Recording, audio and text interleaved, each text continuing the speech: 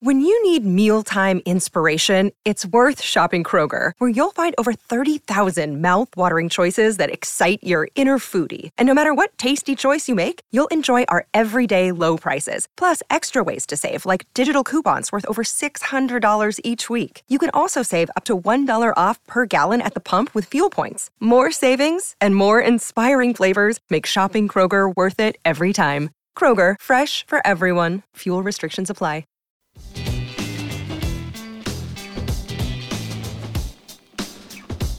Coffee and Cream with Rogers and Benning on Hail Varsity Radio.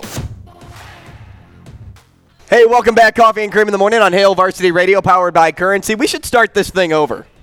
We should do a whole new show. Strictly here for entertainment. We haven't done one thing of work. You know what our bosses are probably thinking about right now? That we make them a ton of money. Fair. Okay. I was thinking more, why did we put these two guys on air? Yeah, for a couple of guys that just do this little small show, cash register sure does cha-ching. Let's not get it twisted, fellas. Hey, way to stand up for us. Dude. What, was that a bike bell? Was that supposed to be a cash register? It's old school. It's just Pee Wee Herman moment. That's old school. That's what an old school cash register sounds like. Wait till you see what happens Absolutely. if they try to put me in a polo. It'll be anarchy. I can't wait for today. Dude, I'm not golfing. Like, who? Like, what are we doing? You didn't know we have a golf What simulator. are we, 10? We dressing up for school pictures? We have a golf simulator over at Hurrdat. That's what we're doing today. Dude, by the way, what if I was good at golf? Would that be fantastic? Would we spend more time together? Yes, because I would golf with you. However, I'm not very good at golf, so it works great. Yeah. I shoot about an 88 to a 92. I should have stayed with my guys at Miracle Hill because they have a teacher whose style, Mike Favre, who, like, totally fit my style. He was patient. He knew I was special, so he'd talk to me on one knee. He gave me confidence. I need that guy. Hey, I found your ball, DB. It's over here in the bushes. Hey, DB, you can play that. You can play that. You got out. Why does it have to be a bad shot? Oh, DB, hole in one. See, you like the rest of these professional athletes. You're mad too on social media. Just telling me whatever it is that comes to mind. I'm Max Homa for you. Wow. Have you ever seen his social media game? Yeah. He's a good one. Hey, by the way, what's the narrative for the Super Bowl? Is it the Kelsey brothers? I think Andy Reid's coach. Hey, is so how many downloads? Is it the Andy Reid Bowl? Is it the fact that the Chiefs are back again and nobody thought they would be? Can I just say this, full disclosure? I think I can say this. Am I in the tree of trust?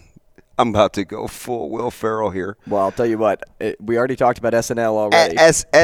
As an African American, I think I count, right? Last time I checked. Can I just tell you, I'm not a huge fan of intertwining the significance of two black quarterbacks during Black History Month. Do you know why? Hit me with it. Because I think at some point you could recognize something's uniqueness without and have it be a standalone deal without downplaying the significance, pitting it against something or with something else. It just happens to be February. Do you know what I mean? Mm-hmm. Every year the Super Bowl happens in February. I thought you were going to say every February is Black History Month.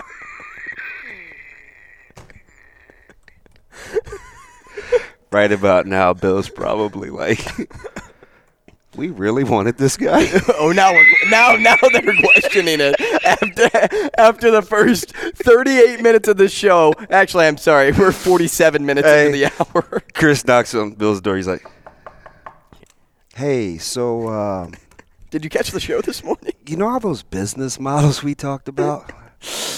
Yeah, I just don't think the juice is worth the squeeze." And he's like, "What do you mean? We've had calls coming in all day."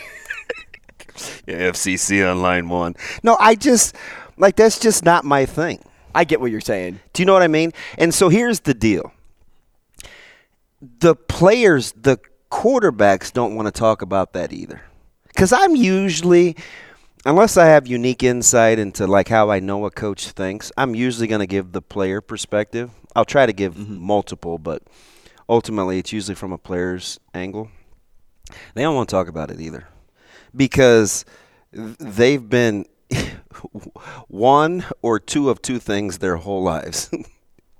Black and quarterbacks. Oh. So the novelty of it for them has worn off. Now, that doesn't mean we can't recognize the significance. So hear my heart. I'm just saying there's like this fine line where you cross over. The less spectacular and less of an anomaly you make something, the more readily we'll become accustomed to it. Now, considering this is the first time, some of that is rendered a moot point. I guess I would mean going forward, because I would guess this won't be the last time it'll happen.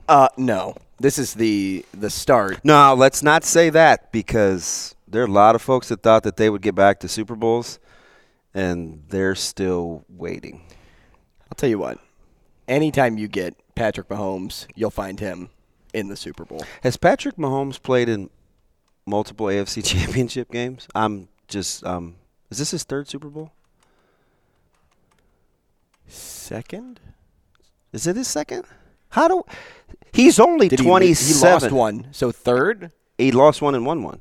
So this is his third. He's 27, and we're confusing the number of trips he's taken to play for a championship. Why do you think he carries as much criticism as he does all the time? Because he is a product of his own success. He does so well each and every year that people expect I guess I didn't realize, and call me naive, I guess I didn't realize how many critics he has. Tons. And people don't like the best ones. They like the underdog, and they like a new thing. So because somebody's the best, they always are like, I'm tired of this guy. So what is it that you don't think we like about Mahomes? That he's always there. That's it. I don't think there's anything else that you dislike about the guy. Shane, did we hate Brady? Yes. No, you do because of the Tuck rule, but I think we do, but I think Tom Brady has somehow crossed over to the good guys. Yeah, I don't know. I think the Deflategate and other things that follow him. See, that's bad. That's bad. I don't want to jump all over you, but can we just admit that the Deflategate thing was nonsense? Like that's a. You don't think the PSI and the balls were lowered? I think it's overrated. I think that phenomenon is way overrated. And it could be. I really do. All of that stuff sticks in people's minds. And so if you're petty. But along those lines, because he's so good, because he was always there, people were tired of seeing him. People want the new. They want the fresh. They want to see something different. And that's the same thing with Mahomes.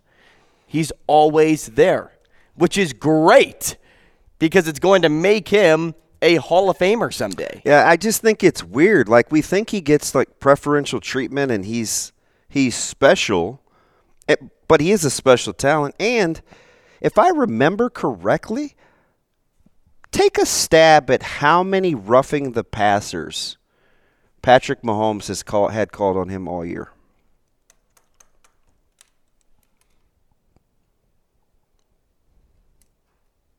What would be too high of a number?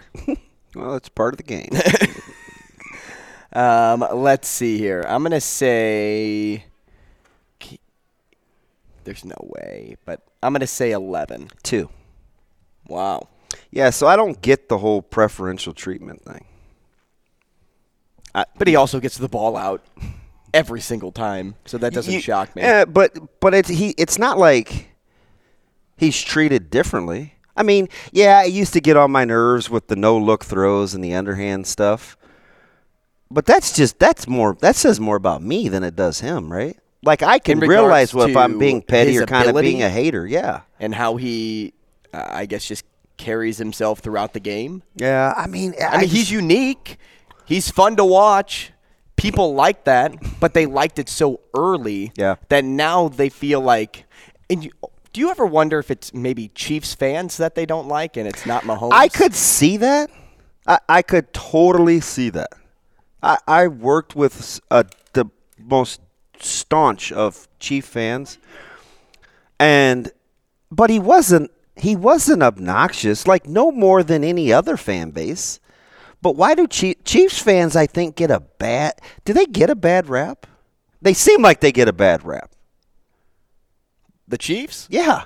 Oh, yeah. Because we live in the Midwest, so we see a lot of Chiefs fans. But is Chiefs fans being passionate about their team any less of a No, it's just get on my nerves any more than how Vikings fans are total pessimists? That's annoying too. All about people being salty that their team isn't the Chiefs. JP said sports fans are the pettiest.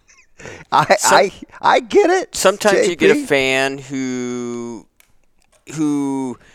doesn't necessarily know how to take the winning because maybe their team was so bad for so long. It's just human nature. And maybe when their team is winning, maybe they just come off as being, I don't know, a little bit arrogant or a little bit just, over the top sometimes. Like if your team was just so bad from the mid-'70s and the '80s and the '90s and the 2000s, and then all of a sudden you got a great team, they just sometimes a fan base doesn't necessarily know how to take that in stride. Fickle People Brian. See, he's Fickle People Brian on Twitter. He's out of breath, Brian, for us. He says people are sick of Mahomes, Nebraska Furniture Mart commercials. But my buddy T-Mac, who's a diehard Texas fan, shout out to you, T-Mac, and your Longhorns getting the win last night at home against Baylor. He said his wife, wait, are they married now or is it still, they're married, right? Who? Mahomie and his. Yes. Okay. Not that there's anything wrong with that. I think. They are. He said the wifey and his brother hasn't done Mahomes any favors. But we got to be able to separate that, don't we? Hey, you know how you said Deflategate isn't a big deal? What about banging trash cans in 2017? We're talking to Aaron Torres next.